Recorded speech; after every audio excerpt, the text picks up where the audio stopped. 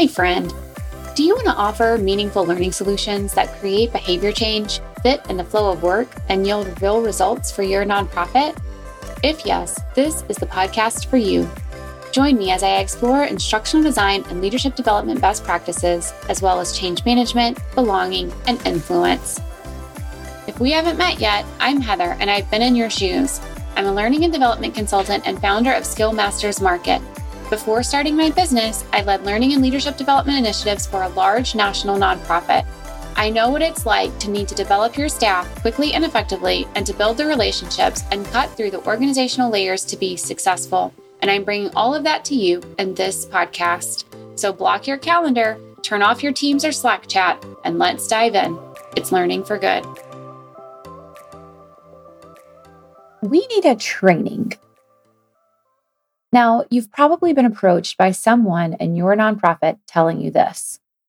They didn't come saying, "We have a problem," or "Can you help us?" They said, "We need a training." But we all know that training isn't always the answer. And while we can set up processes to help mitigate how often this happens, it still happens. And this is one reason it's helpful to proactively identify skill development opportunities in your nonprofit. That's what we're talking about today. I can't wait to dive in. It's learning for good.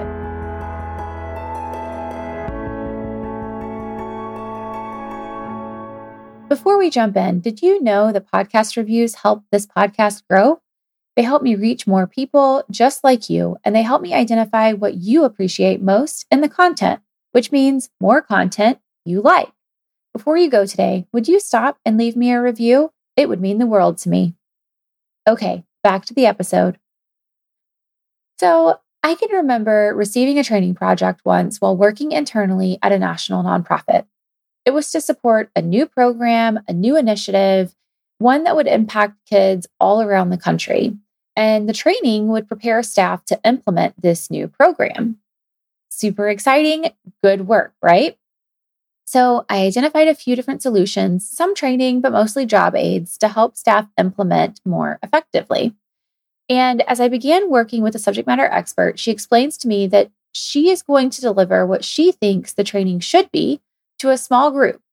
And she wants me to observe her delivering this training and then just write down everything she says. And that would be the training that we could offer. Yep, I know. Some of you are cringing as you heard that. I know. But the thing is, this kind of thing happens all the time. Learning and development is a skilled profession. And yes, anyone can probably create a training, but not everyone can do it well. Not everyone will do it with intention. And not everyone will create that training with the learner in mind. We don't want this situation to unfold for your learning and development team. And that's why I can't wait to talk to you today about proactively identifying skill development opportunities. So why should you proactively identify skill development opportunities in your nonprofit? I have 4 reasons that I want to share with you today. The first reason is that when you go through the process to proactively identify needs, it requires you to interact with other teams in your organization. You might have to set up calls with other senior leaders to understand what their department goals are. You might have to interview supervisors on their teams to understand the expectations they have for their staff and where staff might not be meeting those expectations. You might have to run focus groups with staff to understand what makes it challenging for them to do their work effectively. And with each conversation, you are listening actively. You're asking questions, you're validating what you hear, you're showing interest in them and in their success. You're building trust, and you are building relationships. Those relationships are invaluable, and that's why you should put the time and effort into proactively identifying skill development opportunities. So the first reason is to build those relationships.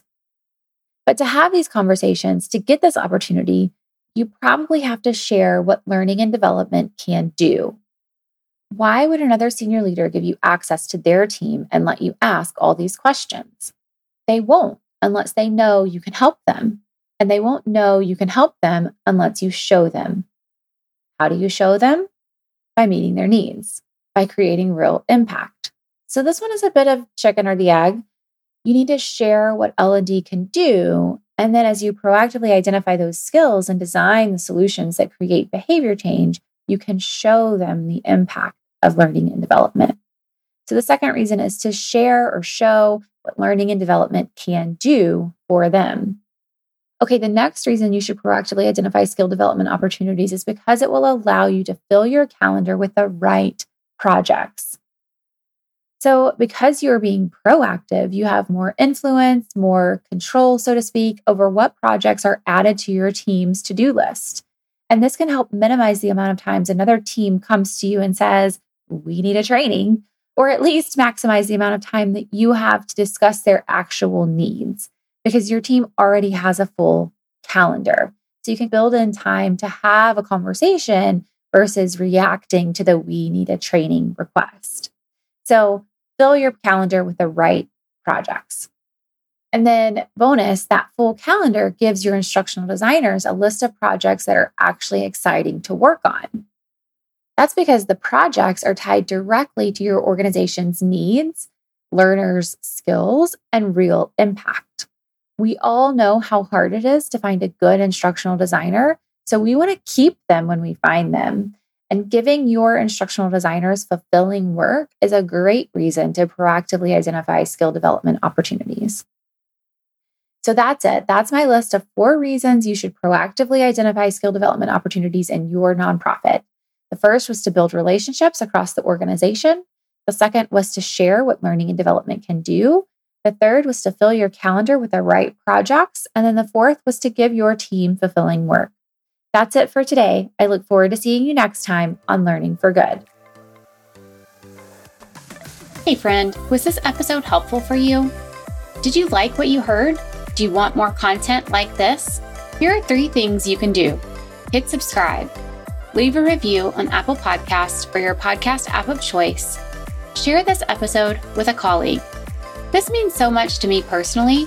I read every review, but it also helps me learn what content you like most so I can create more of what you want.